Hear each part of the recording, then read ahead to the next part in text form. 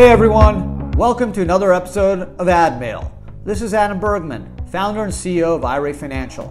I'm here to help you find the answers to the most frequently asked questions from my clients about self-directed retirement accounts. If you want to learn more, you can subscribe to our YouTube channel and follow us on social media. Just search IRA Financial. Hey everyone, and welcome to another episode of AdMail. I'm Adam Bergman, tax attorney, founder of IRA Financial. I got three really great questions for you on today's episode. Three from clients, actually, so that's pretty cool. We're staying out of the YouTube world today, so that's going to be a change, but let's go right to it. The first question is from Kenny H. of Lafayette, Indiana. I received an inherited IRA in 2021 from a non-spouse. Can I take it all as a distribution in year one? So again, Kenny, great question. Sorry for your loss. If it's a non-spouse, it's based off the inherited non-spouse rules from the 2019 Secure Act. And the new rules, if someone passes away non-spouse after 2020 or in 2020 and beyond, you have 10 years to pull the money out. So you can do it in year one, Kenny. You can do it in year 4. You can do it pro rata over 10 years. But it must all come out after 10 years. Okay, the only exception really is if you're under 18 years old, then you can stretch it a little bit. But in most cases, you're going to have 10 years to pull that money out. And then, yes, you'll pay tax on that money when you pull it out, assuming it's not a Roth. So good question, and I hope I gave you a short to the point answer. Second question is from Zach L. of San Jose, California. And he wants to know, can I use my IRA to invest in a Reg D offering? So great question. Yes, you can. Just make sure it's not your own Reg D offering, meaning it's not your company that's issuing the stock. So a Reg D offering, for anyone who doesn't know, it's essentially a way for companies to sell shares to the general public. Mostly it goes to accredited investors, and it's a very popular and safe way to raise money from the general public. Public companies do it, private companies do it, and there's all kinds of really cool platforms that allow you to do that. So it's exciting because you can get exposure and access to potential unicorns, emerging companies. So it's become a very popular way, especially after the whole Peter Thiel article came out. I've gotten a lot of calls, people looking to use a Roth IRA to buy this private company growth stock. So Zach, you can do it. Just make sure it's not your company. You don't own 50% or more of it. Otherwise, whether it's a traditional IRA or Roth, we can do it. You can use an LLC or you don't need to. We can fund the offering directly through the IRA. You probably are going to need it to be an accredited investor, which is generally $1 million net worth, not including primary residence, or at least $250,000 of income. So just make sure you satisfy the accredited investors. There are some exemptions for non-accredited and Reg D. I think there's up to 35. But just obviously make sure when you do your subscription that you satisfy it. So we will help you do this deal. We'll fund it in the name of your IRA, and it's super easy. And obviously the fees are pretty inexpensive. And the income is $300,000 if you're joint file. My bad. And the net worth is $1 million. It could be jointly with your spouse as well.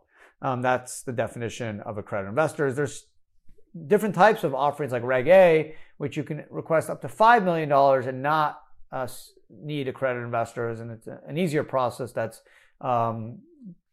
recently become available over the last few years. So, but Reg Ds are definitely the most popular. So good question, Zach. Thank you.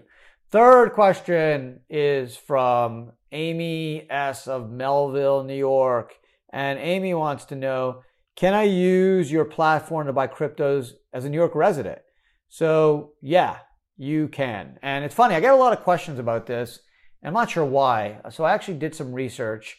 And what I found out is that New York obviously is super strict on making sure that the companies that operate in the state are regulated. So Gemini, Coinbase, they're all regulated to do business in the state of New York.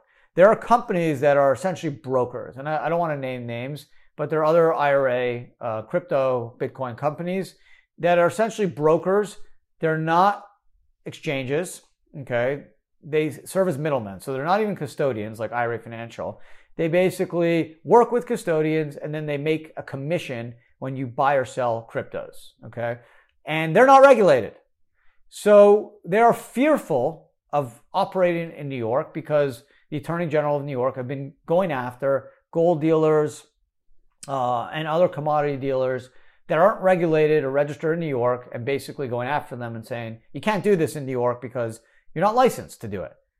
Cryptos even though it's treated as property like stock, it falls under the commodity exchange regulation, not the SEC. Unless it's an ICO, initial coin offering, the SEC doesn't touch it. The commodity department will have authority over cryptos. So New York is super, super strict and basically saying, listen, if you were making money selling and buying cryptos for someone else, not yourself, for someone else, you need to be licensed in New York. If you're not, we're coming after you. And there's a case, metals.com, where New York State's going after them and some other companies. So, since a lot of these crypto brokers are former gold dealers, they got scared. And now that's why they're not working with anyone in New York, because they're unlicensed and unregulated. And you should be cautious yourself, I think. Again, without naming names, just be careful. Ask, are you a trust company? Are you licensed to sell cryptos? Because these people are making commissions and they're touching your money and moving the money into cryptos that they trade on your behalf. They hold the private keys. I would be concerned personally. And that's why we've set up a different platform and solution through Gemini, where you control the keys if you wish. It's all in Gemini. You trade it on your phone. We don't make any commissions. The commissions go to Gemini. We take a flat fee for the admin of your IRA, which is what our expertise is. And that's it. We don't charge asset valuation fees or transaction fees or commissions. That's just not what we do. So that is why, Amy, some companies will not do business with New York residents. And I used to be a New York resident for 15 years. So I feel you. It's not right. But this is why, because they're unregulated, unlicensed, and they don't want to get nailed by the Attorney General for doing something illegal, which they're doing all over the country. It's just some of these other states are not as aggressive as New York, and I guess protecting the consumer. So there you go, Amy. Thank you for the question. And that's it. There is another great episode of AdMail. And I kept this one a little short and sweet. I've gotten some comments. Hey, Adam, I love him, but just need like a quick go-to answer. I'm busy. Keep the podcast under 10 minutes. That'll be awesome. So, sometimes I get carried away and I get excited, and I try to keep it under 10 or so minutes, but today I'm going to. So thank you to Kenny, Zach, and Amy for these 3 great questions. And I want to wish everyone a great summer, and definitely remember to check me back next week, because this is a weekly podcast that drops every Thursday. So subscribe, make sure you get notified every time I drop it. And I promise next week's going to be just as good, if not better. So anyways, be well, take care, and talk to everyone again next week.